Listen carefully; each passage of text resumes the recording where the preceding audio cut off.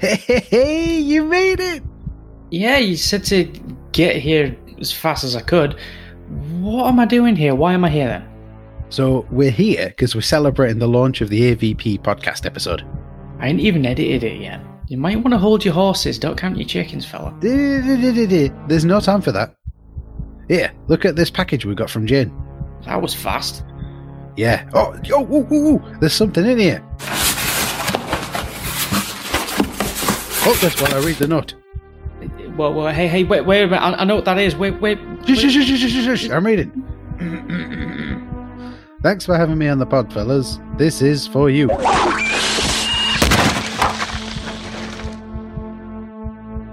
Glad I wasn't holding that.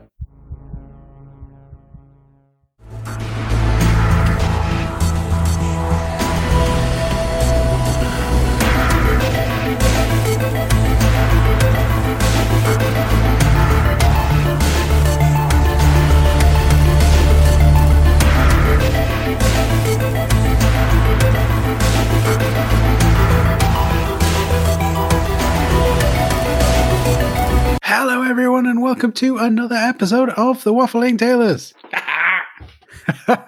I'm one of the hosts, and with me today, as always, is Squidgy. Hello, Squidgy. Would you get it right? How are you, Squidgy? Would you get it right? Hello, Squidgy. Hello, Squidgy. There we go. How are you, Squidgy? I'm not too bad. I'm psyched. I'm pumped. What on earth got a hold of this guy? You know. Absolutely. We're incredibly lucky today because we are. Oh, yes. We're joined by Jane Whittaker of multiple titles, hundreds of titles. I would assume. I did try to check today on Moby Games, but only a few were listed. But 40 years in the industry. Mm-hmm. It's Jane Whittaker of AVP Frame. If you've ever played Alien vs. Predator on the Jagu, you have played a game that Jane was critical in bringing out. So, how are you, Jane? Are you all right?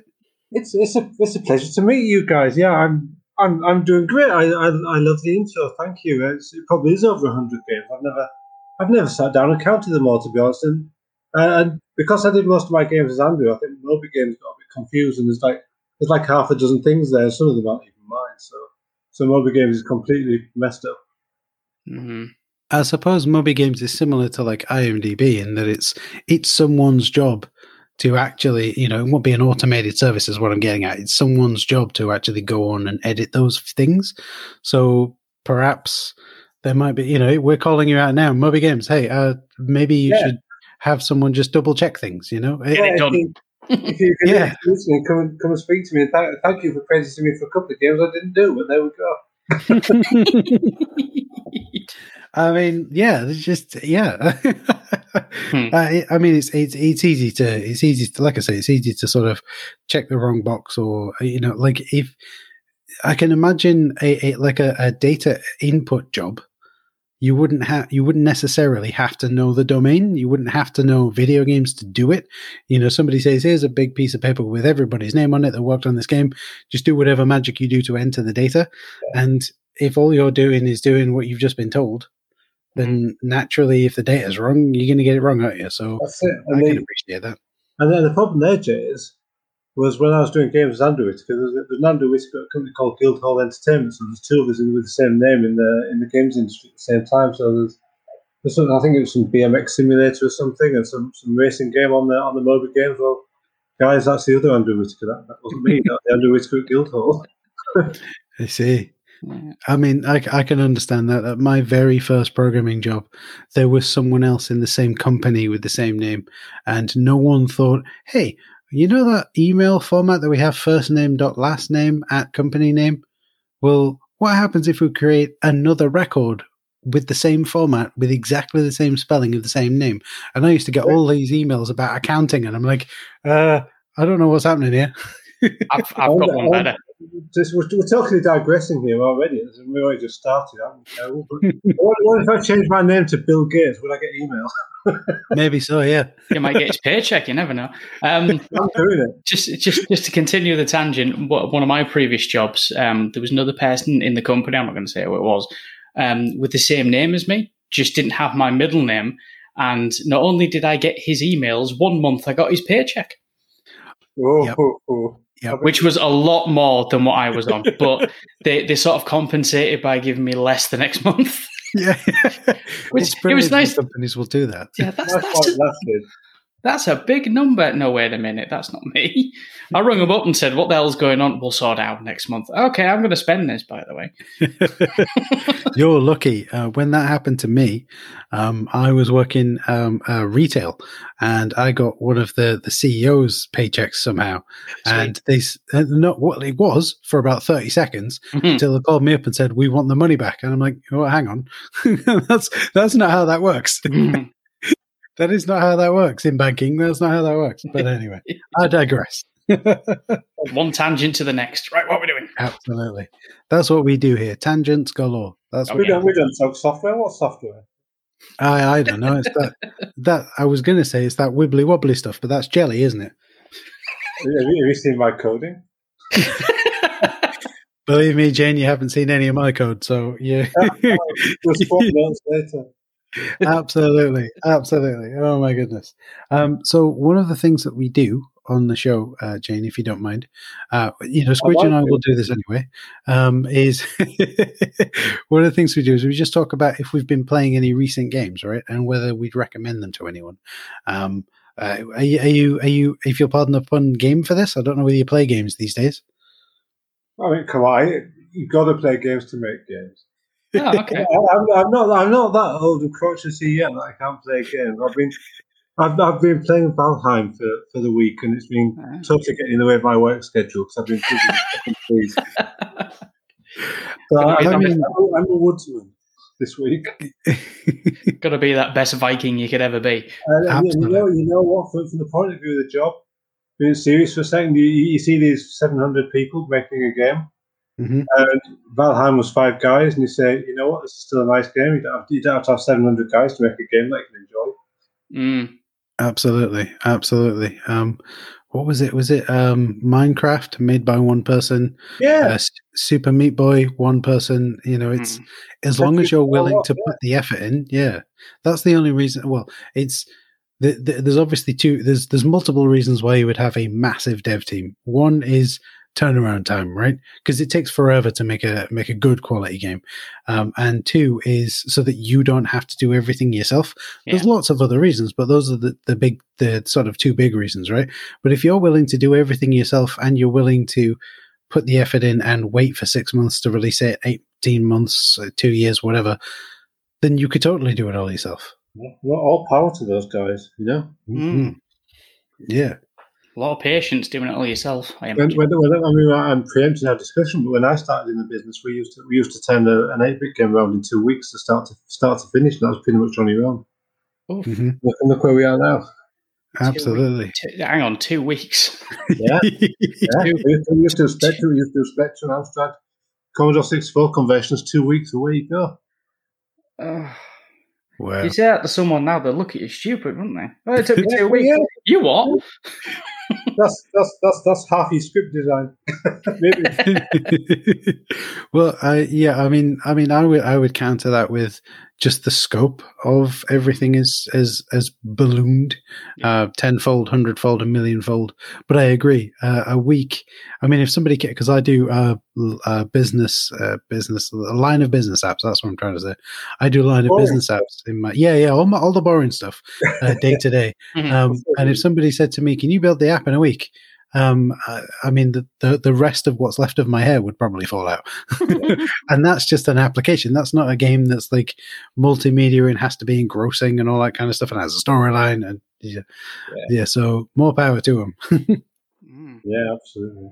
Mm-hmm.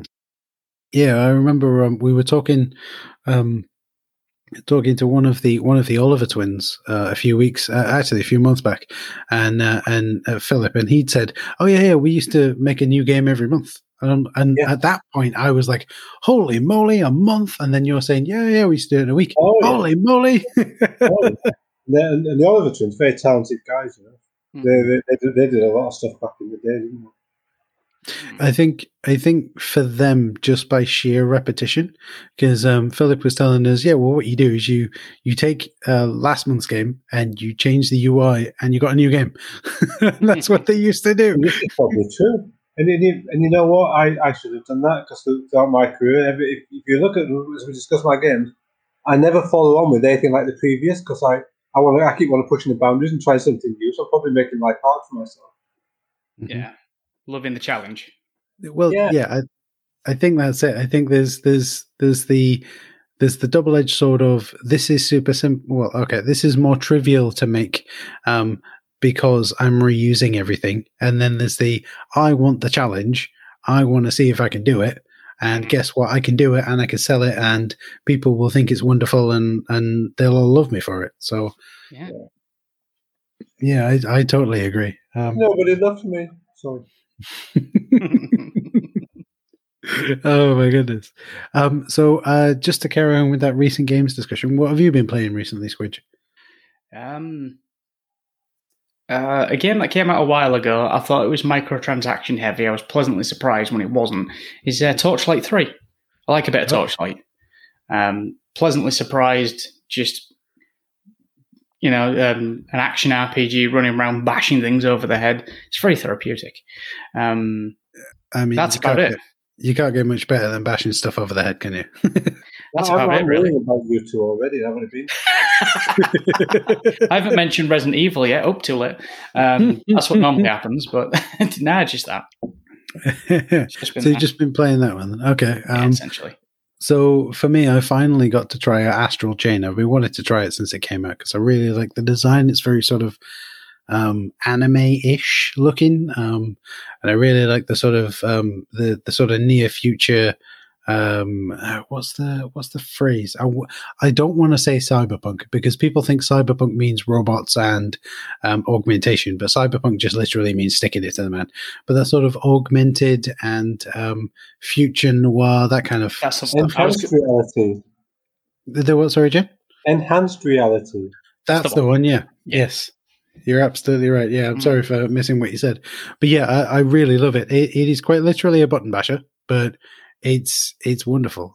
It's got this really kooky story to it as well. But yeah, I'd recommend it if you're into that kind of thing. And the other one that just quickly before you go anywhere, because I was watching him playing it. He's actually in the game. Is it a toilet goblin gremlin? Yeah, there's this. It's a to say that it's a wonderfully Japanese game would be understating it. You're a police officer, and you when you go back to the precinct after each case, you can visit the toilets but not use them. And one of the toilet cubicles is constantly closed.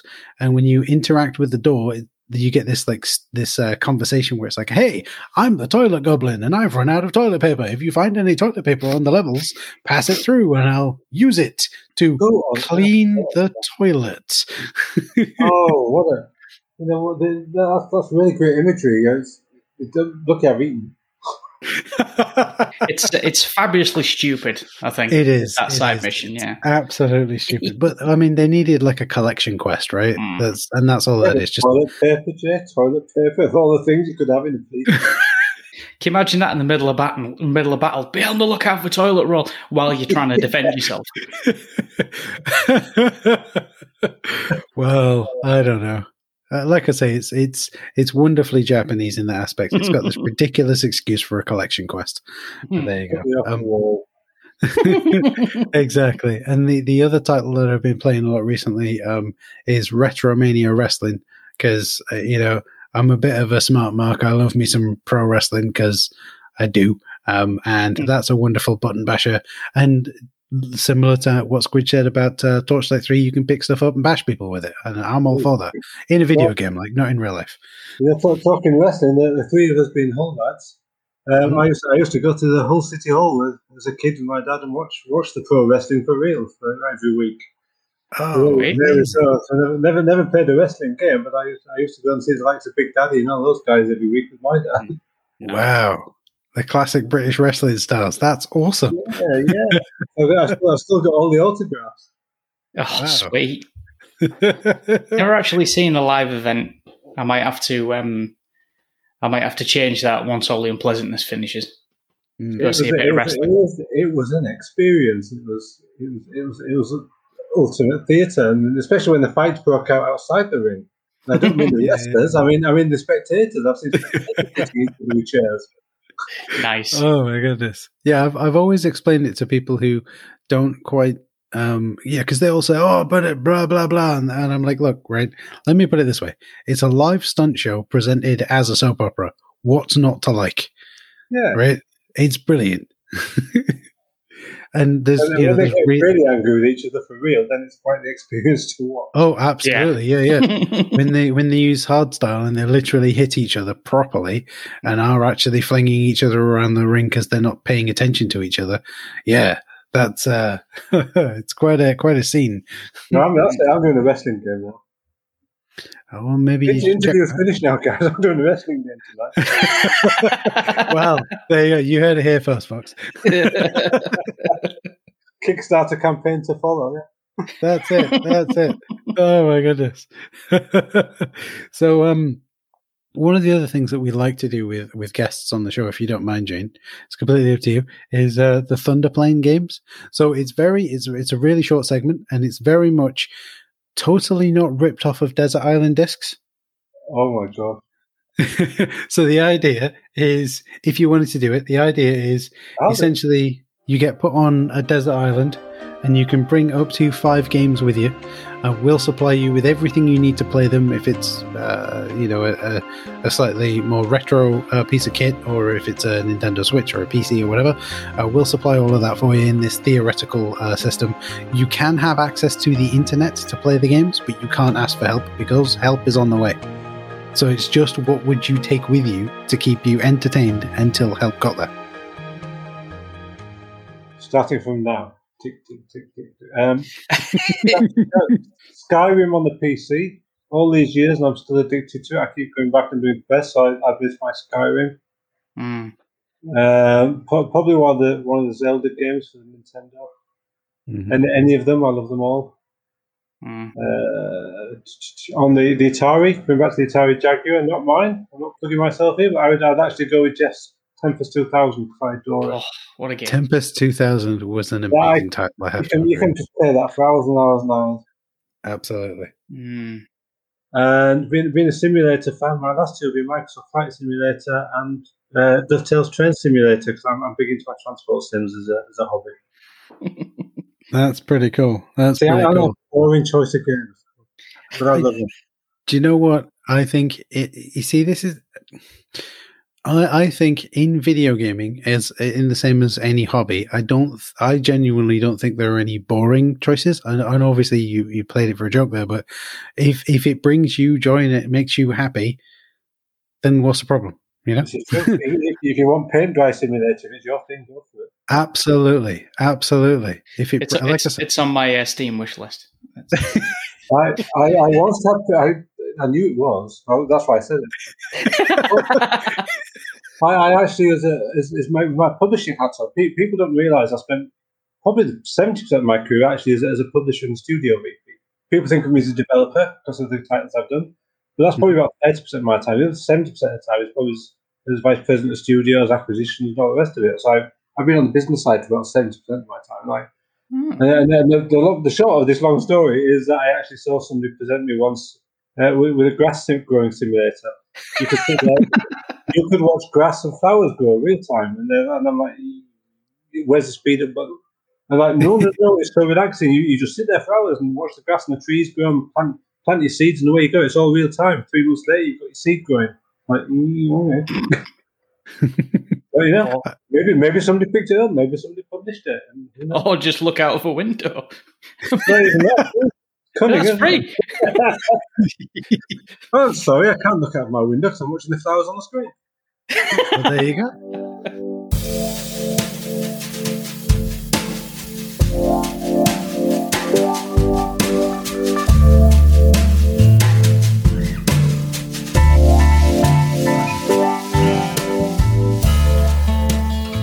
There must be a niche for those kind of titles, though, because I'm forever blown away. Every year I'm blown away by the fact that American cable TV companies will broadcast a 24-hour live feed of a log fire. And stuff, yeah. Exactly. And the way I understand it is not everyone has a log fire in their house in the States. And obviously, if they want the log fire experience, they can put it on the TV. And you know what? That totally makes sense. Again, if it makes you happy, fill your boots. I can see it with the Christmas carols going and the crackling and everything. I'm there. They do that on Netflix, don't they? Every December, there's an hour-long log fire. Same thing. Absolutely. I can't wait for December now after you said that, Squid. I mean, let me tell you this. It's absolutely riveting. I thought my phone was on fire when I watched it. No, Squidge, your phone was on fire. Ah, right. That explained the burning. Yeah, you get real smoke. It's a message. That's it. I think, though, I get the feeling, though, that like, if you really wanted to make a load of money on Twitch... Hey, right? don't publish this bit. Tell me first. just like start a log fire in your house and point a bunch of cameras at it and put it on the internet, and I'm sure you'd get millions of people tuning in. And if you could have it going 24 hours a day over the Christmas period, over the holiday period, you'd likely make loads of money. That's some guy singing in a Santa suit can blast it himself with a sack. Yes. Yes, just crooning the audience, and you could have like different angles, different cameras at different angles, so that every half hour it'd switch. Oh, but it would have to be copyright-free Christmas music, so you'd have to make it up as you go along. Easy. And are we allowed to say Christmas anymore? It's supposed to be the Winterfest. Well, yeah, of course, yeah. You'd have to make it open for anyone else who wants to join in. So you'd have to have a Festivus song. You'd have to have a song about spinning a dreidel. You'd have to have also, but you have to keep it copyright free as well. So you have to make up your own songs. So I do anyway. You don't hear me. That's fair enough. If it was me, I'd give it 20 minutes before I put on some heavy metal music. Well, Twisted Sister back in the 80s created an all Christmas album. Did you know that? No, I've got it. It's brilliant. It's so good. But anyway, I have a friend who's a musician. I work with a guy called Kevin Godley, and Kevin sang "I'm Not in Love" that almost Guardians of the Galaxy movie, and he was the director of Live Aid, the Live Aid video. Do they know it's Christmas? He directed that and everything. I was working with lots and lots of people. I kept saying to Kevin, year after year, do a great Christmas Carol album, Kevin. I'll buy it. I really want a Christmas Carol album. He's done all this to his wife, everyone from Neil Sedaka to the Beatles. But he's never done a Christmas album. I kept saying to him year after year, I said, when he was at 10cc, 10cc never did a Christmas album either. I'm not happy. Why didn't you? So I was a big fan of 10cc as a kid. The guy's incredible, such a talented, incredible man. I said to him, come on, just do it. Just one Christmas Carol. just one. Yeah. Only one. Just one. Yeah. But he made it up to me. He actually got a band. He's got his band together, and how many people get the lead singer and whatever from 10cc doing "Happy Birthday" to them? So last year he recorded a single for me in the studio as a "Happy Birthday" to me and sent it to me. Which, oh wow! No seriousness, meant a really great deal. You know? That's awesome. Nice. That's awesome. Oh my goodness. So what we're saying there, Squidge, is we're going to figure out a way of getting some band back together for you for your birthday, right? No. Okay, right. We're going to get the Beatles back together. No, wait, that won't work. Not quite. Yeah, I'd buy it if you did. Yeah. It would be interesting if we could get them back together, but there you go.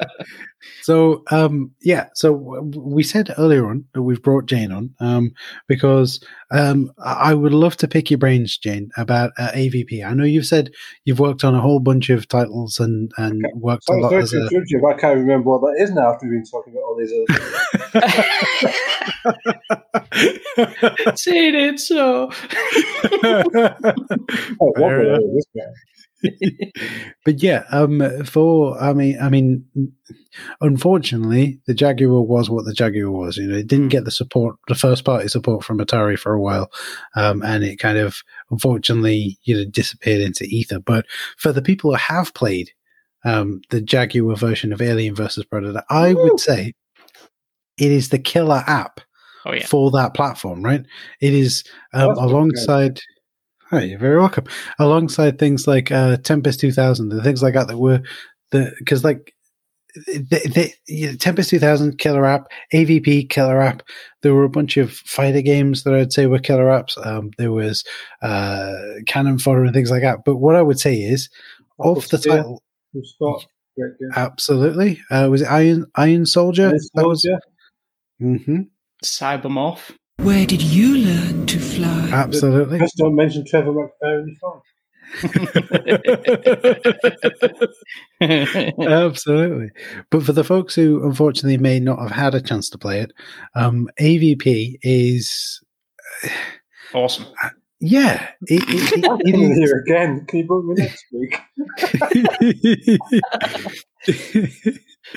But yeah, it's one of, I think, the best FPS games, at least of that generation, and it still holds up today. You know, yes.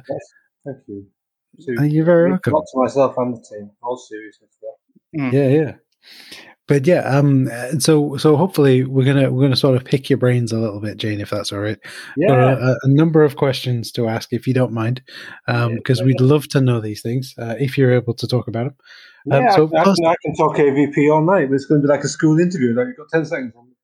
That's it. Okay, right. I mean, I've got unlimited hard drive space. Let's get this thing done. I have to eat in the next 30 hours. I mean, we can just pause for that. That's not a problem. Miracle of recording. So, yeah, go ahead. I'm comfortable. But yeah. I'm crazy, but I'm comfortable. But yeah, so we said earlier on that you've had this 40, I want to say 40 plus years, but I'm not entirely sure. Don't do the plus yet. I'm not that old. 40. Okay, so I started my first game was the Sinclair X81 in 1981. So it's 40 years this year, isn't it? Wow! Yeah. Wow, nice. That's a lot of time in development. So I guess it's finished. Sorry. You said it's a lot of time in development. I said, no, the game's finished. Oh, well, yeah, that's true. Yeah. That took me a minute. Thanks, Jane. my first game for the ZX Spectrum has been in development hell for 40 years. Take that, Duke Nukem Forever. Next year we'll have an update. That's it, right? Day one patch and some DLC afterwards. No, but so my question to you, just as so my first question, just as a curiosity, as someone who's always wanted to be in games dev but hasn't professionally been in games dev, what's your opinion of like how the industry has changed over that time, or has it changed? Is it still the same? Is everyone still working in their bedrooms and shipping cassette tapes off to big publishers? I don't know. I think they are. They just don't tell us. And I would tell you, I'm not going to say the name, but if you want to talk about bedrooms, one of the first software companies I went to back in the 80s, the first thing they said to me when I walked into the office, I was so excited. I walked into the office and said, "Where's your sleeping bags?" I said, "You don't need going home, do you?" And they were serious. So yeah, it was bedroom development, literally. Yeah. Because at crunch time, you used to take your sleeping bag, and if you didn't, you wanted to know why. But yeah, but to answer your question more directly, I think games then were just as fun as they are now. I think it wasn't all about the graphics; it was about the gameplay. You couldn't have the graphics, so the gameplay had to be great. We sold on gameplay, whereas today I think we're selling a bit more on gloss on gameplay, and that's not fair to say for every title. Because for some games that are really really fun. But it's the big boys are coming now. It's the big corporates, big money, big budgets, and we're taking on the movie industry. So it's changed from that way. But I tend to miss sometimes the creativity of the early games. Yeah. So the way formulaic, anything could go. You could try anything, do anything. It was all about the gameplay. But what's come full circle for me is I spent time. I joined Twitter beginning of the year. I'd never used it. I joined Twitter beginning of the year. I just started looking around and saw all these indie games. I'm like, my gosh, we've come full circle. There's all these indie developers working from home, coming forward with ideas, making them themselves. People enjoying those ideas, and that if you took them to all the big publishers of the world, they'd be carting you off within 5 minutes. And it feels to me that with the self-publishing on Steam and other platforms, the rise of the indie games, it's almost like we're coming full circle. And there's, you're starting to almost see the decline of the big boys in some ways, especially on the PC. I mean, I mentioned Valheim earlier to you guys, and that's 5 guys published it themselves, put it on Steam themselves, and away they went. There's no multi-million-dollar publisher behind it. So I do think that we are, after 40 years, we may be back where we started in terms of small teams doing exciting projects that really interesting. Mm. I mean, that kind of fits with my view of development as a whole. I'm still pretty young in the industry as a developer, but I like to look into how did we get to where we are today? Like my current bookmark that I use is a punch card that's from some 1950s, 1970s Ukrainian scientific computer lab from somewhere. Just because I love that I love to have this piece of history with me. But the point I'm getting at is that I think that in development as a whole, not just specifically the games industry, but development as a whole, we go around in big cycles, right? I think it was the 70s and 80s, we had dumb terminals. So you would have a computer that would be useless unless it's connected to a server. Well, guess what? Those Google Chromebooks? Yeah. Useless unless you connect it to the server. Yeah. That's right. Because good ideas keep coming back. That's it. You can't keep a good idea down, can you? Too, but it's I still think of the early 90s when every game you ever wanted was just you sat watching a movie for 10 minutes and you pressed the mouse button or button occasionally. And they thought full motion video is the way to go in games until somebody actually said you have to just watch a video. Mm-hmm. Yeah, I agree. Mm-hmm. It has all come full circle, and I think you're right about the smaller sort of independent teams without publishers flexing. Look, what can we do with this? How can we make this happen? Because that, like I say, like you said, it feels very much the way that the industry started. The dev industry, or rather the games industry, kind of owes a lot to those bedroom coders of the early 80s, I think. Oh my gosh, those bedroom coders, the early 80s, including myself, are people who are studio VPs, head of publishing, has done major titles. If you look at some of us who released 8-bit games and where we are now, I was talking to a friend I worked with at GraphGold, and a couple of days ago I spoke to him, and he's quite senior at Sony now, and we've all moved on and we've all sort of grown, haven't we? All those, we were kids, we were literally kids. I was 13 or something. And and my peers were that age, and right now I suppose we are these big bad publishers almost, aren't we? We've been through that process over all these years. You'd be surprised how many of us are still hanging on, even though we've got a walking frames now. Well, I mean, you don't need to walk about to make games, do you? Well, I do. I've got to move and think. Oh well, yeah, there is that. Pierce a hole in the carpet. Oh my goodness! I have to say, when I'm working on some tough problem, the chewing gum comes out, and I walk around the block. That's how I like. If I need to think, that's how I do it. Chewing gum and walk around the block. But that's just me. I've been there, didn't it? I do it with a bag of crisps. Absolutely. Well, okay, fair enough. which is great if you're in a busy studio, because you just got to crunch next to your mate's cubicle and really annoying. That's it. That's it. I mean, that's what I used to do in one of my old jobs. Was I used to just, if I got stuck trying to figure something out, I'd go and sit with someone else and be like, right, what do you need help with, or something like that? Because then, or even, can I help with something? Because working on something else sort of jump starts that creative process, and all of a sudden I'd be hang on, I've got to get away. I've figured this out. You know what I mean? Absolutely right. It does not. It's weird, and somebody asked me about problem solving in software, and I used to say I used to solve it in my sleep. And I thought that was a bit strange. I said, no, really. I'd go to bed. I'd be chewing on this algorithm. What on earth is wrong here? Why is this not working? Why have I got this bug? What's happening?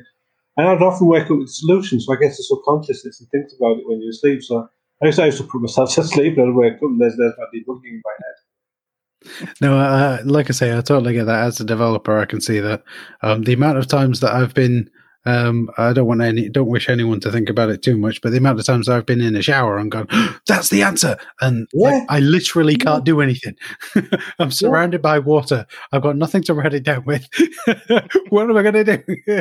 I still carry a notepad and pen to the supermarket every time I go. I have for years, and my wife gets really annoyed. She's like, no. Is that a shopping list? I'm like, no, it's a coding list. Mm-hmm. Why not? Yeah, these ideas and solutions will strike you at a moment's notice. And then we don't have control over it, do we, Jay? They fire themselves at you. It's like, boom, take that. Here it is. Deal with it. That's it. Absolutely. I totally agree with you, Jin. Absolutely. So let's talk a little bit about AVP then. Alien versus Predator on the Jaguar, right? Yeah, we went to that. I've got a fire in with a question. Sorry, I've really got to ask this. So, Jane, what was your thought, or how did you think about being able to play as the bad guys in AVP? It's less of a programming question and more of gaming. I can answer that in two answers. One, I think it was an idea of genius, and two, it wasn't mine. It was that came to us from the producer, James Purple-Hampton. Mm-hmm. He came to us one day, and us being myself and Mike Beaton, who did the programming. The programming of the game was myself and Mike Beaton. And he came to us and said, "You know what? Why don't we? We've got 3 characters here. Why don't we use them properly? Why don't we play them and change the whole gameplay dynamic around that?" I think it was real genius. It was the first time anybody had done it. And not only is it me saying it was the first time anybody did it, I don't know if you two guys know, it was actually in the Guinness Book of Records as the first ever video game where you could play the bad guy. Yep, it was, yeah. And I've got to say, it was a genius piece of thinking from Purple-Hampton, just to go, why can't we play as the bad guy, right? Because every game up to that point was always, you are the hero, you got to go and do whatever, rescue the princess, rescue the prince, to solve the puzzle, build the house, whatever it is. But why can't you play as the bad guy, right? It was genius. It tripled my workload. But it was an absolutely genius idea. The thing with Purple was he's still with us. He is. He was at the time a very, very smart producer. Quite seriously, the smartest producer I've ever worked with. So some producers are technical producers. Can you finish this by this date? Where you at? What's going on? Let's check the budget. Purple could do all that, but Purple's real strength was in the creative. Yeah. He would just come back from lunch and say, "What if we do this?"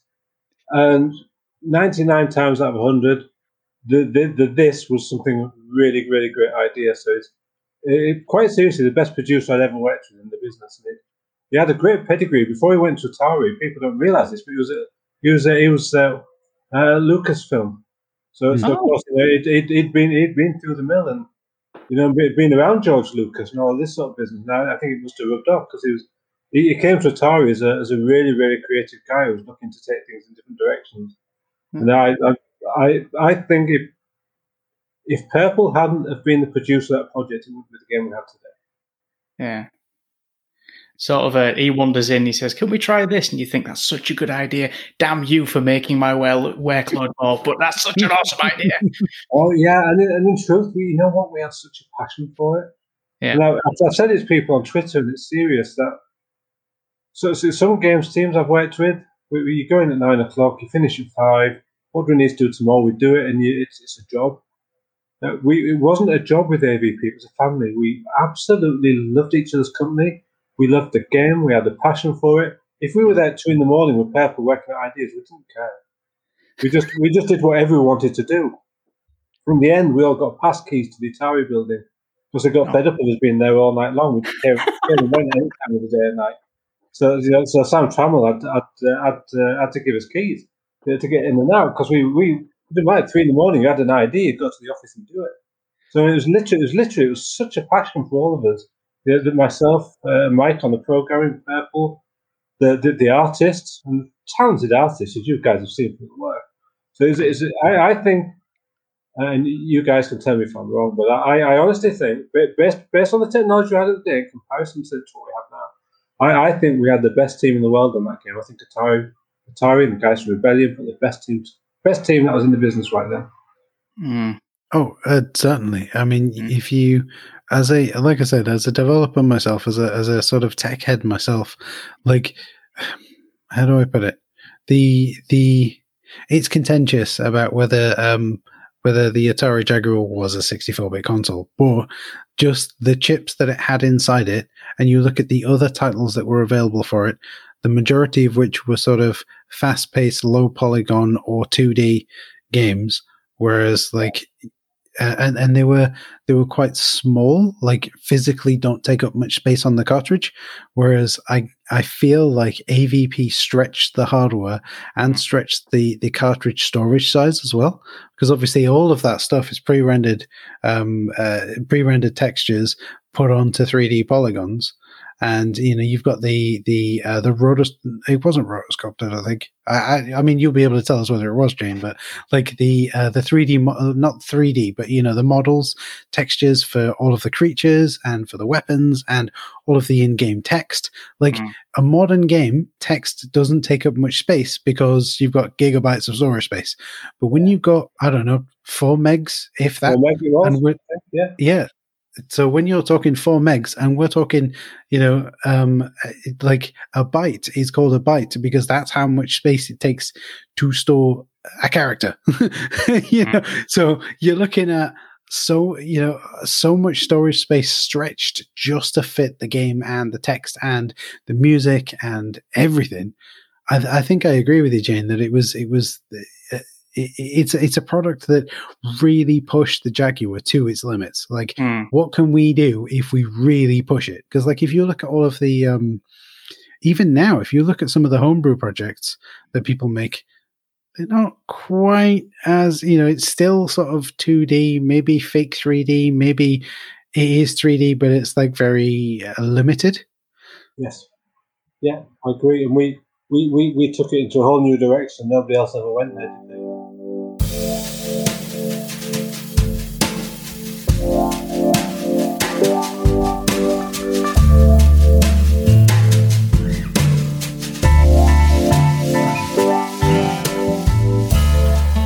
And we did fill the cartridge. I mean, I can't remember the exact space now. Maybe some fan can tell you. But when we had the test software in there, we had test software that had to go in the cartridge at the time. So we had test cartridges with software that went down the parallel port and all the rest of it to the TT for the development system. Mm-hmm. And we actually filled the cartridge. We with all our junk in there plus the game. I think it was something like 6 bytes off the end of the cartridge. It was that tight. And we thought, how on earth are we going to get all this stuff in? And a chap called Mike Pooler, who you'll see in the credits, who never gets the credit he deserves and should, very smart man. Mike invented a system called JagPeg, which was a version of JPEG. And JagPeg was first used to compress all the artwork you're talking about. So we actually had Mike in the office with us who created a custom compression system based on the color palette that we're using in the game, all the greens and all the rest of it, and compressed it all down.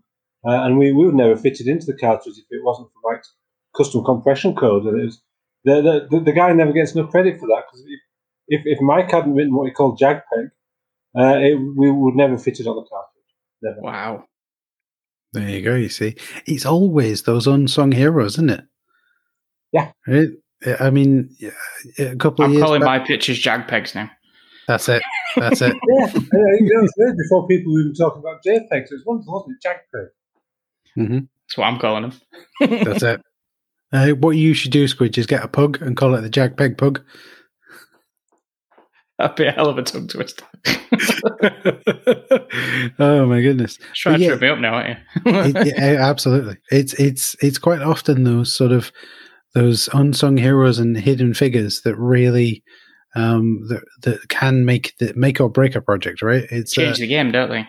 Quite literally. Yeah, what they do is they change the game, and without them, things would take quite a drastic turn, or might not be. In this case, it had been a lot harder to do.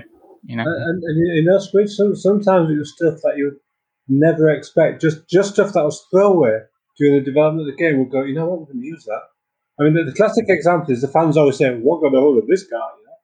with the at the beginning of the game, and that was James Grunke, the sound guy at Atari. I had he came was looking at a run through and saw the dead marine at the start of the game, and he literally said, "What got hold of this guy?" And says, "James, we are recording that, mate. That's great name." and he said it for real, just watching the game, And we said, "No, we want this." I mean, like we were looking for alien sound effects, and one of the guys from Atari and his wife Sandra came in with their 3-month-old baby, and the baby was making a lot of noise. And before we knew it, the baby had been sampled and rescaled. And that was our alien. No, really? Yeah, Sandra Miller's baby was the alien sound effects. Whoa! So somebody said, "You know what? We can resample this. We can distort it. That could be an alien sound there." Was the talk at the end? So there's now this 27-year-old lad walking around California or wherever who was a screeching alien in AVP as baby. Do they know? I mean, it's all coming out now, guys. There's stuff that's behind the scenes. That's it, right? We need to track that person down and find out whether they are like. Wouldn't that be something? Yeah. Did you realise that's you? And it would be a wonderful twist of fate if they were like a voice actor, because then you could be like, "Hey, you've been working in this industry since you were like teeny tiny." Yeah, I was a child actor, literally. Yeah. I didn't know. That was Macaulay Culkin of AVP. That's it. Oh, that's what you need to call the person. If you find them, you could be like, "Do you realize you are the Macaulay Culkin of Alien vs. Predator?" That's it, exactly. Baby Macaulay. That's it. Oh my goodness! So that's what I say. It just throwaway things sometimes, and they got into the game and it made a difference. I think that was part of it as well. That we were willing to improvise and say, you know what, this actually works, and people go, yeah, go with it. Nice. Yeah, I mean, why not? That's the kind of producer or project manager you want. Someone who, because like the scariest thing you can get from a project manager or a producer of a piece of software you're working on is if they go, what if I do this? Like you were saying then earlier on, Jane, about, Purple would come in and say, what if this? What if that? Well, that's kind of, it's the double-edged sword of, this is incredibly, really, really scary because what if, and I break it, but also the incredibly exciting bit of, oh my goodness, this is a great idea. I'm going to literally stop what I'm doing. I'm going to go do that instead. Because that's where you need to be. And when you get enough people with that creative flow going on, you can almost literally do anything, right? Yeah. Yeah. And we used to have fun with that, trying out different ideas. So sometimes things worked, sometimes it didn't. That's all part of the process. And sometimes another little in-joke for you, I set up a version of the Aliens one day. So Purple was saying, we should try this with the Alien, we should try that with the Alien. All these different approaches to make the game frightening. And he came in one day and I said, look what I've done, this is going to work. I called it Alien Ballet and I had them all ballet dancing. And he just completely It looked like you're just ballet dancing and floating and dancing around the scene, And I was trying to keep straight face. And, what do you think of this to attract the player? And he's like, what? There's an image that's never going to get out of my head. And we just had them bouncing on tiptoes and spinning and all the rest of it, doing pirouettes, but just to take the mick, See, whereas these days that would be included in an after credits bit, wouldn't it? Right? It would. I mean, we had I don't know if it made it to the finished cut. I can't remember. We had a problem with the Predator. And when I coded the Predator, I mean, do you know what my job was on AVP, by the way? So I've read lots of different things about AI developer, programmer. It's like lots of different people have said, oh yeah, Jane worked on this bit, Jane worked on that bit. Let's ask you directly, Jane. That's what I was going to say. It makes sense what I'm talking about. Okay, so Mike, there's a big team, a lot of artists, but and musicians and everything, testers, fantastic testers. But from the programming point of view, myself and Mike Beaton, Mike Poole on the JagPeg, Mike built the 3D engine, and so the definitive answer is Mike built the environments, and my job was to populate those environments with the AI and the gameplay. I was the gameplay guy. That includes that. So that obviously includes AI, player interaction, and all the rest of it. So we always say Mike built the world and I brought them to life. This is what Mike and I always say. Right, yeah. So going back to the Predator, I coded the Predator, and it was going around the maze. I'm sat there walking through as a player, and all I could see was alien corpses everywhere. I engineered the Predator, and it was just trashing the entire maze. There was nothing left for me to kill. And he was loving it. And he was like, "Wow!" He was laughing, it was corpse sitting, and I thought this might not be good for the player. You want to do something. And so I turned the Predator down, and I stuck him in a. If he started killing too many things, I sat him in a room and gave him a fag break for a while. And what the artist actually came up with it, and I don't know if it was in the production cartridge still was left in or not. I honestly can't remember. But during development, when we could teleport around rooms to see what was going on. We actually had the smoking Predator who just sat there smoking a cigarette, having a mellow moment after killing the paintings. I mean, everyone would need that, right? If you've just slaughtered a bunch of xenomorphs, you're going to need to cool down a bit, right? Yeah, just take 5 minutes off, grab a coffee, grab a cigarette. So I had to turn the guy down, and the easiest way was take a break. Instead of rewriting the whole AI and his aggression routine, I just said take a break, and that's how we stopped him emptying the maze out. He naffed off out of your view and said forget it for a while. See. Help, my brain is melting. That's a true developer response. That it's like, I'm not going to waste my time rewriting it. I'll just literally throw in something like a thread sleep and just move him over here for a minute, take him out of the play, and just leave him and I'll bring him back, and he'll be a rampaging monster again. And that's exactly it. Yeah, it's the quickest, simplest working solution. But while the artist picked up on it, and that was it. We had the smoking Predator. My brain is melting. Alien is distorted baby sounds, and the Predator took a cigarette break. My brain is melting. I'm losing vital pin numbers. You should have seen when we dressed up Sean Patton and Lance Lewis as the Marines, and they were running around the car park. And people in Sunnyvale were taking very interesting looks at these guys. Why have we got two Marines with pulse rifles running around the car park? Is an alien invasion of Sunnyvale? Yeah, that's my understanding of that. Is that there was someone on the team. So there was Lance Lewis. It was unfortunately he's no longer with us, isn't he? I miss him terribly. Lance Lewis was someone who worked on the game and as a tester, I believe, and he is who the character is named after. But the character that you play as the Marine is actually another person who was like a big, he was a big Alien fan, wasn't he? And he before cosplay was a thing, at least in the West, he'd built his own his own Marine armor and weapons and stuff, but for running around and pretending to be a Marine in the Aliens film, that kind of thing. Yeah. So what more off the wall thing could you add into your game? Is this? I'm a space Marine. Hey, welcome to the tower. You fit right in.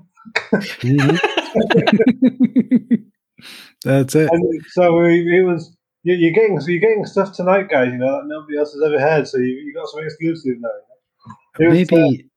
I was just going to say, perhaps you and Purple Hamilton should get together and write a book about how our recollections of AVP. And I've had that said to me because it became such an iconic game, didn't it? We never thought it would. We had the passion, but we didn't realize we were creating something that would last to today. And would I think 27 years later somebody would be talking to me about it? Gosh, no. Well, but we put our heart into it. We did so many things and tried so many new things. I mean, do you know it totally, that 3D engine that Mike created changed the world of 3D as well. I mean, before Mike, with that engine, you had stuff like Wolfenstein, no floors, no ceilings. Mm-hmm. Mike went there and created that. To my knowledge, was the best engine with the floors, ceilings, and all the rest of it long before its time.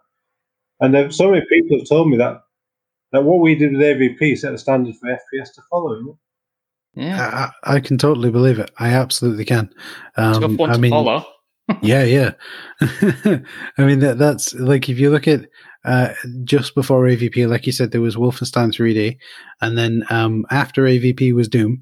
And I genuinely believe that if you want to be at the top of whatever industry you're in, whatever artistry you're in, because the way I see it is development is kind of a science and an art and a craft. But if you want to be the best, you have to look at what other people are doing and sort of figure out how they did it and implement that yourself. And so I could totally see, whether it happened or not, whether it's official or not, I don't know, but I could totally see, John Carmack going, hey, we wrote this 3D engine for, I almost called it Waffle and Taylor's 3D then for Whoa. yeah, that was a Freudian slip. No, for Wolfenstein 3D, we have this engine and it's brilliant. And then these other games have come out that have sort of copied us and improved and made it better. And then this other one's come out, AVP, that has a 3D engine with a floor and ceiling. Can we do that? Because after reading about Carmack, he seems like that kind of a guy. So I could totally see that happening, where he's like, hey, they figured out how to do it, so it must be doable, so I'm going to do it. I've got a lot of time for John. It is very much like that. He pushes forward all the time. And another anecdote with that was that somebody fairly recently was sending me DMs on Twitter saying, you and John Carmack must be in terrible competition over that in that era and all the rest of it. And so I thought, you know what, John and I have known each other for 27 years or more. And I thought, no, I'll show this guy. And I just tweeted out to John and said, people think we're in competition, me and you, John. We're doing an AVP. And John and I both came back and said, no, we've been friends for 27 years. We just do it between us. We enjoy it. Great. I like that. Yeah, I think as a relative outsider to games dev, I could see how people could think that. They're like, oh, well, everybody's got to be in competition. They must hate each other. And, well, it's like, movie stars, or, we talked a little earlier on about wrestlers, right? Yeah, you put on a facade for the camera, perhaps, but you need each other, regardless of whether you are going to be working together or working apart. You still need each other to push each other forward, right? Yeah, we're all in the same job. We're all friends together. We're all dealing with the same issues every day. And we grow from each other as a community. Yeah. I mean, they talk about the indie community now, don't they? But they don't realise that the AAA community is just the same. No, it's no different. It's just we get to work in bigger offices and make bigger games. That's it. It's not just with games, is it? In any sort of community or any sort of industry or whatever it is, you're always going to have people who have got like their little niche or their little, like, say, I don't know, take YouTube channels for example, right? You might have like warring YouTube channels, but chances are they know each other. They're good friends. Oh yeah, and they'll share ideas and try and help each other, because that's just one example. But say for anything, a healthy competition breeds innovation, and innovation, if you work together, can be beneficial for everyone, and it'll just up the game for anything you do. Absolutely right. Absolutely right. And I think we're all so proud of what we do that we like sharing with each other too. So there's sometimes a friendly rivalry, but most of the time it's like, look what I've done, what do you think? And then we share ideas, we bounce off each other, as you say, and that's one of the things I really enjoy with this business. Yeah, and if it was anything more than a friendly rivalry, well, guess what? Back then, you had someone dressed as a Marine, just send them to their offices. Yeah. You don't like AVP, we'll send you shot back. What did you say? Whoa, okay. If you don't respond to Sean, here comes the Predator with his disc. That's it. Before or after his cigarette break. Yeah.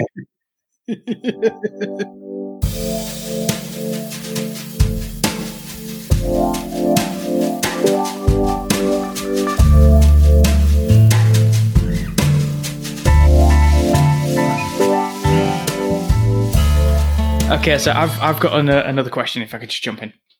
Mm-hmm. Okay, so with the infamous Jaguar controller, which I'm just getting sore thumbs thinking about it. Okay. Do you think the control scheme was a bit ambitious for AVP? I mean, I know you only had 3 buttons and the number pad, but sort of like first-person shooters, after a set point, I mean, if you say it now, people think either mouse and keyboard or like twin-stick controls. Yeah. Do you think it was a bit ambitious for a 3-button pad? I mean, it worked, but it hurt. It was, and we had a lot of iterations of how do we make this play, and that was the controllers wasn't my code, it was Mike's. But I was obviously sat next to him and involved in this, and we tried numerous permutations of how to play it. And to be honest, we spent a long time over it. It wasn't perfect, but I think it was the best that we could offer at the time, based on the control system we had in it. Yeah, it was. I think it was the best of all the options. I would be the first to say it's not perfect, but I think the nature of the product didn't really lend itself to that controller. So we did the best we could with it. I love the overlays, mind you, that they shipped in the box. That was fantastic. Oh yeah, for overlays. Mm-hmm. Yeah. Often the first thing to go in the second-hand market. Those, yes. People always lose them or whatever. Yeah, exactly. Still got mine, by the way. Have you? Still got all of them. The little bits that go into the pad might be a bit bent, and one of them might be missing, but I've still got them. Still works, don't it? There you go. Yeah. Oh yeah. Excellent. Yeah, the interesting thing about the twin sticks, the dual analog stick sort of thing for the shooters these days is when I think it was, I want to say the 98, 99 when the first game came out that used both of those sticks, like the left one to move you forward and backwards, and the right one to look around. And the reviews for it were dreadful. They were like, "This is the worst." It was like, "This is the worst control scheme ever. No one's ever going to like it. It's going to die off." Nobody wants it. It was. I'll tell you what game that was. That was Alien Resurrection on the PS1. It had the option. It had the option to use the dual analog sticks, and at the time, that control scheme was slated. People hated it, really did. And then after that, I think there was an option in GoldenEye for the N64 where you could use 2 pads. Yeah, never used it. That was an option where you could use 2 pads to like aim and move. That was closer to what we have now. I've never tried it. I should do. Well, that was another product I had input into, but that's a whole different story. Because I was director of development at MGM and ran the GoldenEye project. Wow. Like after AVP, I got offered to go to Metro Goldwyn Mayer to their interactive division. I became director of product development for MGM with the Bond game. I mean, if MGM comes to you and says, "Do you want a job?" you kind of say, "Yep." Yeah, and I did, because Atari, unfortunately, Sam and the family were retiring, and there were various offers going around, and MGM came to me and said, "You've done AVP, you don't really know how to make movie games. Do you want to come and run our interactive division and deal with movie games with us?" So that's how I got involved with GoldenEye. I'm not claiming the code of GoldenEye or any of those sort of things. That was rare. Fantastic team. But I was responsible for the product on behalf of MGM. That's pretty cool. That's pretty cool. I've been around. So there was something. So I've seen on Twitter, right? You'd said on Twitter a few days ago, as of the time of recording, and I mean, you may be able to talk about this, you may not, that you've got like a Q&A session coming up. Can you tell us a little bit more about that? We've sort of done it now, haven't we? But yeah. If been there, cancel that. Yeah, exactly, right. You've heard it here first, folks. Quite literally, this is what it is. Yeah. And it was very, very much. I had numerous people contacting me privately on Twitter saying, "I've got so many questions about AVP. Can we ask them to you?" And then a friend of mine said, "Well, why don't you do it on the, like a Zoom chat or these group chat things like Zoom for multiple users? We get 100 people there to ask questions and moderate it. So that's something in planning. If people are interested, they can let me know if we haven't answered every question tonight." That sounds great. It's certainly ad hoc. I mean, you guys are welcome to come along and do. It was literally lots and lots of people. You'd be amazed how many comments I get from people. It's totally blown me away.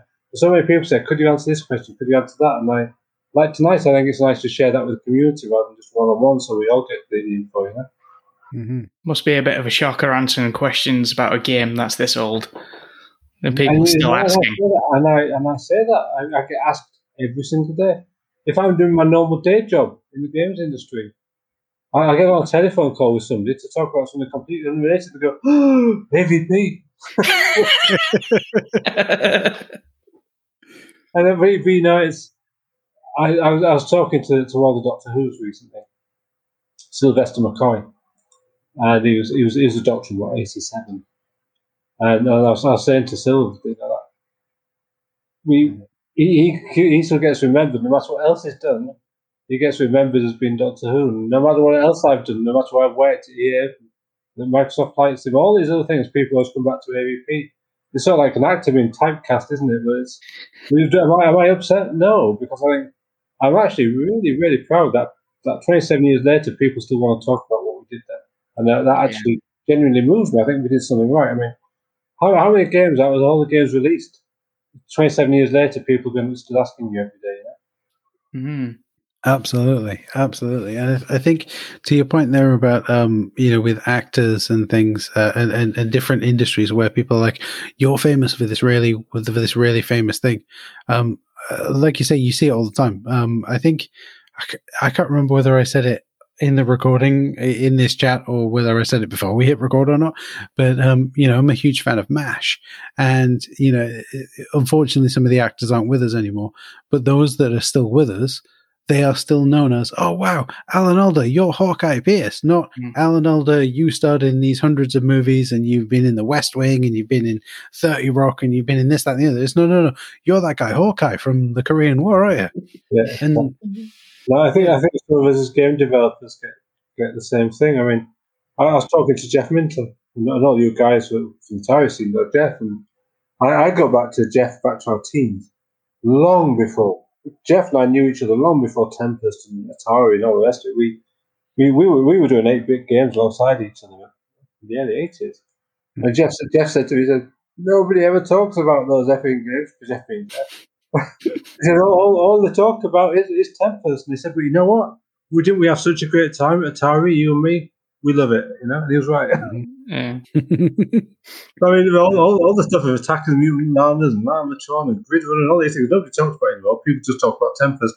And I get, no matter how many 8-bit games, 16-bit games, and everything else I've done, console games and everything, people say, you're the AVP person, aren't you? And, so Jeff and I both say that we're probably most remembered now as for Atari, and we're actually, seriously now, to all you guys listening, we're really grateful. Thank you, because we felt that we've done something right, to have that love of the community, if I could put it that way. It's AVP's just so special. It's an underrated classic, and that's why people still talk about it. It's just so special. I mean, I'm going to prompt Jay to tell a story here, but Jay, could you tell Jane what happened first time a facehugger hit the screen? Okay, so to set the scene, I'm 8 years old, so legally I shouldn't have been playing the game anyway. And I'm younger than him, so yeah. So I'm 8 years old, if that, right? And we're around at our dad's house, and he lived in a block of flats. And I'm playing Alien vs Predator for the very first time on the living room TV, and all of a sudden, wallop! There's a facehugger on the screen. I throw the controller on the floor and I yell, ah, and run to the other end of the flat. However, because of the way that sound works, it sounded like I was getting further away. So there's my dad come running in the room going, he's thrown himself out the window. Oh my gosh. Now all these things I've been responsible for. Fortunately, that didn't happen. But yeah, was that enough? It was, yeah. Oh, you see, and you bet you never knew that, AVP was finished on Annaby Road. Oh, right. There you go. Wow. Because when Mike and I wanted to take a break from the States for a short while, to come back to the UK, and additionally, we only had 3 months on our visa, so you could only go into the US for 3 months at a time then. So we had to leave for a few days or whatever, a week or whatever, then come back and refresh our visas. So we decided where would we go, and my parents offered. So we ended up at my parents' house in Gypsyville, and we junction, where Annaby Road meets Gypsyville, and we built most of the end sequences for the game right there next to Hull City's old football ground. Wow! And Sam Trammell, and his daughter Sarah, Bob Gledo, head of Atari Europe, all came traipsing down to Hull. Had nights out in Hull and York with us, and we got all our kit was shipped from the US to meet us in Hull, and we literally there was I walked in one day. There was Mike Beaton coding on my dad's kitchen table, and there's Sam Trammell, the president and CEO of Atari, sat there drinking Newcastle Brown with my dad on the sofa. Did you know? People have no idea that happened in Hull. Wow. That's awesome. Incredible. And every time I see Sam now or talk to Sam, he always says, "Send my regards to your dad and let's talk Newcastle Brown." And if he ever gets to the UK, he goes out for a drink with my dad. That's amazing. Wow. It's funny. People sorry, Spish. People talk about the Trammell family and they say, "Oh, they were terrible, this, that, and the other." You know what? Kindest souls on the planet to me. It was that thing again where somebody's famous or somebody's going to knock them. They were absolutely fantastic with me. They say, so Sam and my dad became firm friends within the first week of AVP being finished in Hull. God. But more pin numbers are flying out my brain now. I'm losing childhood memories because of these mind-blowing facts. Oh. Oh yeah. So I mean, we went off into Hull City Centre, and had Chinese meals and all the rest of it. Went off to York and did all sorts of stuff with Sam and the entire family. His daughter flew over from California and joined us. So people think of AVP being written in Sunnyvale with the Atari offices and all the rest of it. Well, yeah, but there's a good month of it. It was written in Hull, and virtually everyone from Atari relocated for that time. Oh. See, that's why Hull should have run City of Culture. Yes, and this is right. And if you dig your manual out, if you still got it, if you look at the back in the special thanks, that's why it says the Whittaker family, because my parents fed and watered and gave everyone a bed while we were finishing the game. I am going to dig that out and have a look now. It wasn't just me arbitrarily thanking the family. That was I didn't put that in. That was Sam and Jack Trammell who put that in. Wow. I'm digging that out. I've got to have a look now. You got it. Yeah. And my girlfriend at the time from Hull, Lena Tancheng, was in the credits too. So so it was literally we made the game at home. If we had technical problems, then how the hell are we going to fix this? We went to Spain Point to clear our heads. I like it. It's never dull in Hull when you're making AVP. No. You just don't imagine that. You see the Atari logo, don't you? I think it was all done in California.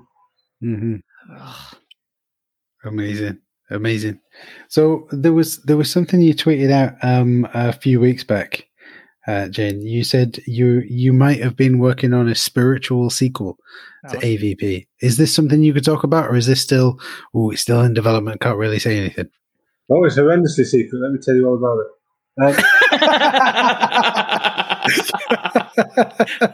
Can you have every listener sign an NDA and triplicate? I mean, yeah. When they download it, they will do the EULA thing, right? By listening to this episode, you've agreed to sign an NDA. Whoever reads them, you sign over your firstborn, don't you? And half of those, you never read them when you buy your game. You get a guy coming around 3 years later saying, you played this game, you didn't read the EULA, did you? Yours your kid. You didn't read the fine print. Yeah, exactly. You thought you were buying a game. We were buying your kids. So we're getting back to the point before I get done for being terribly unpolitically correct. what the idea was so many people said to me, you had so many ideas in AVP. What do you change? What have you done? I mean, things like climbing aliens, all these different things I wanted to do, and I loved the tension of AVP. I didn't want this rush through an environment, bang, bang, bang, bang, bang, big, fast-paced shooter. I didn't want it. I wanted you to be scared every corner you went around. I wanted the tension more than speed. I wanted something that was scary, like the original Alien. I didn't want it to be a shooting gallery.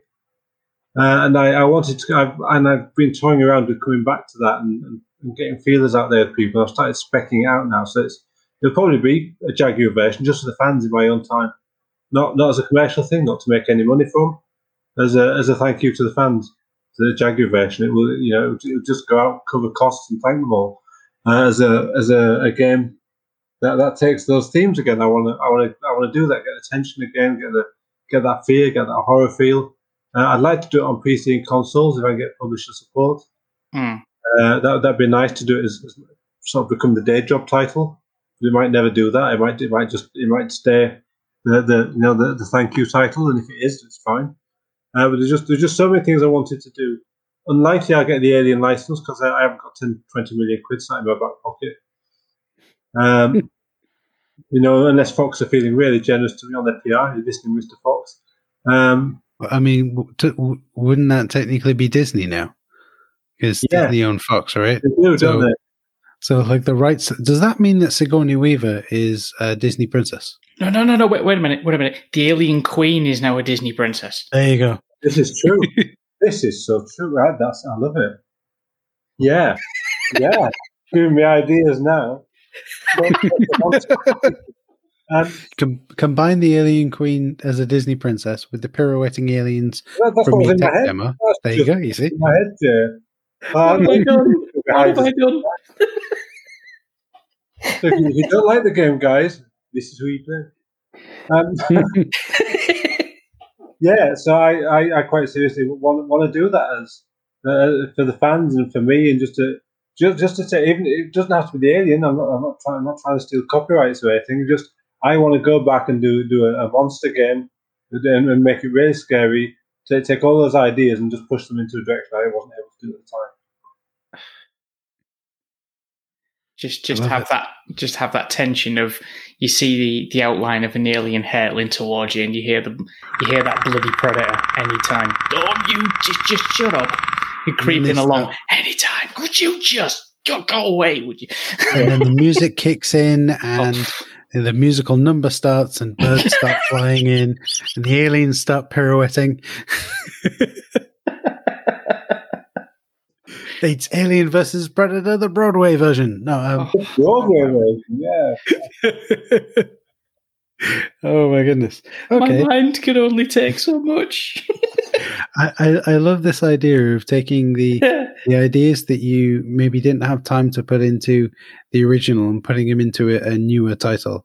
And I love the idea of trying to keep that, because I don't think, in my personal opinion, I don't think any other Alien franchise game has managed to approach the level of atmosphere that AVP had, right? No, none of it. Because it's unheard of, even in a game at that time, and a game now, especially a sort of shooter game. Now, there's no music, there's no sound effects other than what's literally happening on screen, and you're just walking around for some parts of the game, empty corridors, and then bam, something jumps out at you. You know, and that was it. Ethos's design. That's exactly what we wanted in the game.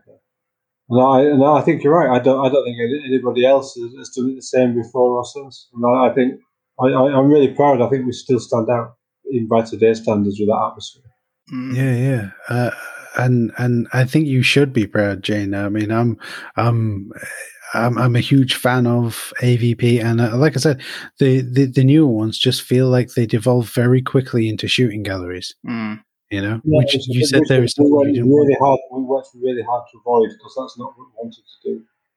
I see. I mean, that makes sense, right? Because I think I watched a video that Purple Hamilton put out of a retrospective that he gave, and he was saying we watched the movies and we wanted to recreate those, those scenes, that feeling. And from my point of view, as a fan of the movies and a fan of AVP on the Jaguar, I feel like it is pretty much a 1-to-1. You know, we put a lot of research in. I mean, a lot of research in. I probably spent 200 hours of the movies before I ever wrote a lineup card. I filled notebooks of what I wanted to do for the game. See, and that's what you've got to do. I think maybe that's why you don't get one of the many reasons why you don't get movie tie-in games anymore, because, you know, unless you are doing a genre movie, then unless you're doing that, you need to really absorb the source material before you can put it into something that someone's going to play.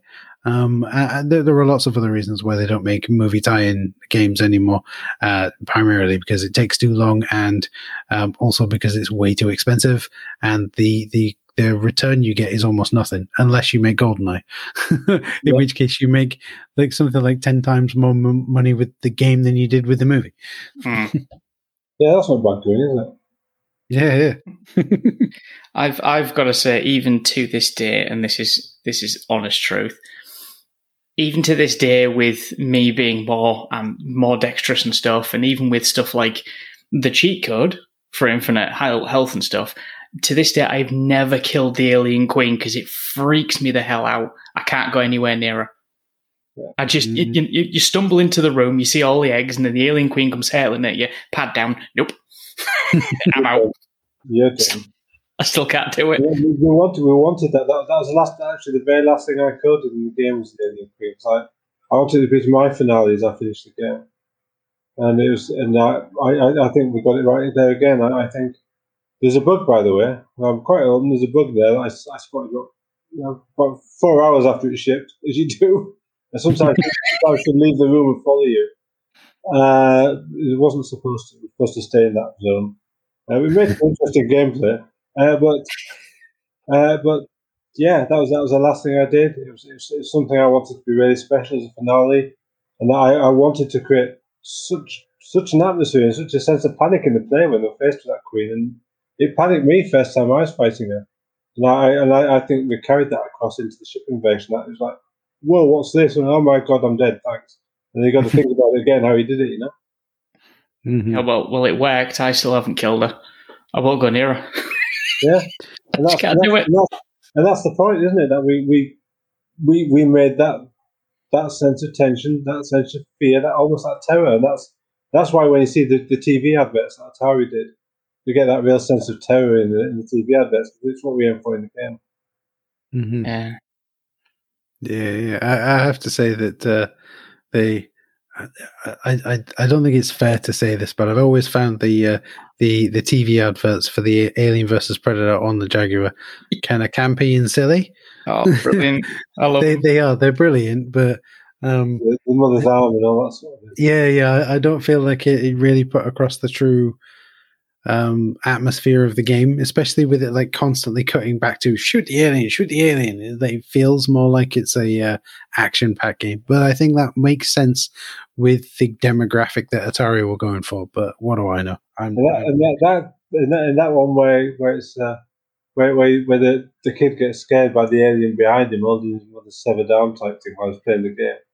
Mm-hmm. That wasn't him playing the game. That was me and Mike. They recorded me and Mike for that. Excellent. That was all pre-canned footage of that kid playing the game. It was me and Mike the day before they shot the ad. Oh my goodness, that's brilliant. For anyone who hasn't seen it, I'll put a link to it in the show notes or something so that you can watch that. Oh yeah, it is. Yeah. But yeah, it's something special. Yeah, I've not seen the game advertised that way before or since on television. Mm-hmm. Yeah. They're all a bit too serious, I think. Adverts for games these days. I think we could do with a little bit more campy, silly, tongue in cheek. You know, that I think something needs to come out with an advert like that. I think, but then too many companies are very much the bottom line and get their thing sold. But maybe that's a discussion for another day. Atari were great about that. They let us put the creative first, and then Sam never ever said no to anything we want to do. Oh right, interesting. It's fun. We need to have fun adverts. His basic thing was if you meet the deadline, make the game you want to make. And that's nice, isn't it? Yeah, that's the kind of boss that you want. That's it. Okay. Well, I'll tell you what, Jane. Right, we've kept you for well over an hour now. And we're getting late into the evening, so I appreciate you've got other things to do. But before we sign off, I was wondering, where can folks go to find out more about you and the projects that you're working on, all that kind of stuff? I know you said earlier on you've joined Twitter recently, beginning of this year. That's a good place to come and meet me. I like Twitter because people can ask me questions and I'll answer live. So if I'm sat working, somebody tweets me, I will respond and always answer questions on the game and everything. So I almost become my de facto portfolio when people ask me questions about my games, because I'm happy to tweet them out to people and discuss them.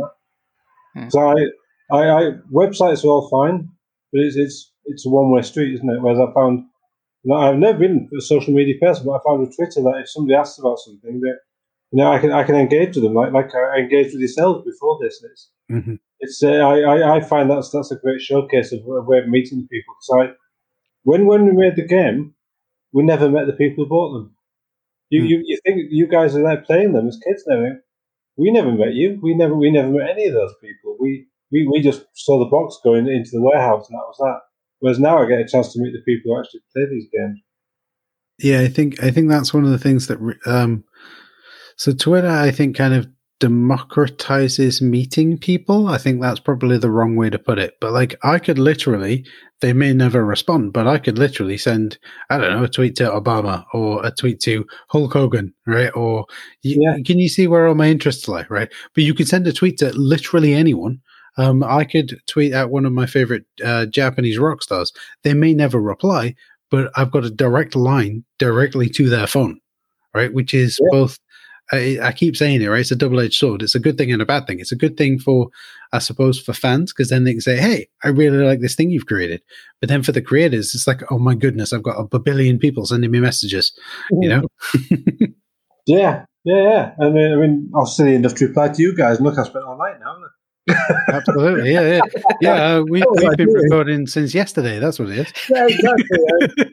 What the listeners aren't going to realise is, we've edited this down for 30 hours. That's it. Welcome to part 6. That's it. We'll release a Lord of the Rings style special edition on about 15 Blu-rays. Yeah. With the Peter Jackson. That's it. Maybe we should tag him into the to the tweet when we release the episode. That's it. Interviewed Jane Whittaker Games. Thought you might be interested at Peter Jackson.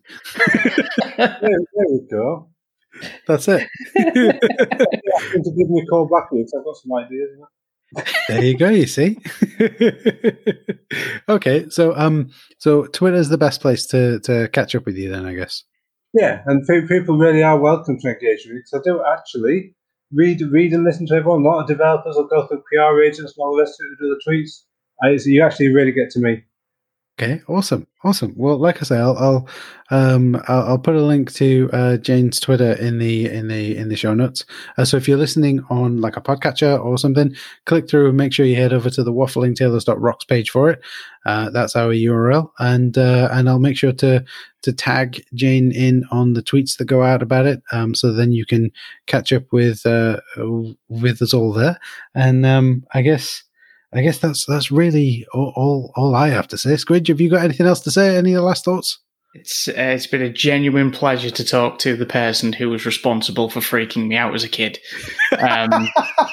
who was responsible for the predator chasing me, not realizing that he was toned down, the predator, and the fact that the alien was a distorted baby scream is just. I still can't process that. That's the going out of Windows, yeah. That's it, right? Yeah, but it's been a genuine pleasure to talk to you. It really has. I'm actually really grateful for you guys to invite me. I've had a really good fun time. It's nice to go back over some of those things, and I hope people really enjoy hearing some of the anecdotes. I deliberately wanted not to talk about front of house, but things behind the scenes that maybe put a different perspective and add some more fun to the game. Mm-hmm. Excellent. Yeah. I have to echo Squidge's thoughts. It's been a genuine pleasure talking to you, Jane. Even if we weren't going to talk about AVP, even if we were just going to talk nonsense for an hour, it has been so much fun. And we've talked about AVP. We've hit all the points that I think I wanted to talk about. And it really is a genuine pleasure to have chatted with you, Jane. Thank you ever so much. Thank you. Now, next time, guys, all in wrestling chat. That's it. That's it. We'll have a British Wrestling Superstars episode. That's it. That's it, Jane. You and me, British Wrestling Superstars, the podcast. I'm wrestling you. I'm too old. Have you seen what you've done, Jane? You've set him off. Have you seen what you've done? I should have kept another podcast idea. That's seriously, guys. It's been a great pleasure from my end too. I hope people really enjoy and take something away from the chat tonight. We've had fun, but we've gone through 40 years of gaming history. I hope people enjoy it. Thank you ever so much, Jane. It's been loads of fun. Thank you. Thank you. Oh, hey! Are you all right, man? You've been out for about an hour, so I kind of got bored and I ate the pizza. Charming. I get a face hugger, you get pizza. Look, I didn't want it to go to waste. Well, I'm getting out of here. Saved you some pizza.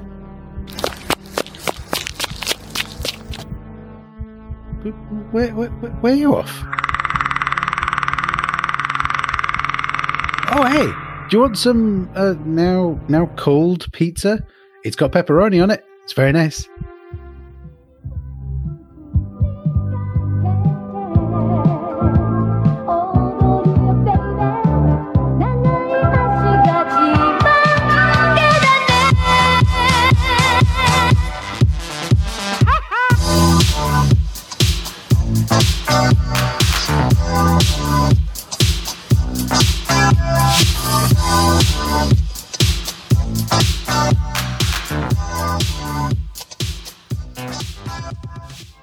Intro music is Among the Stars by Muse Station Productions.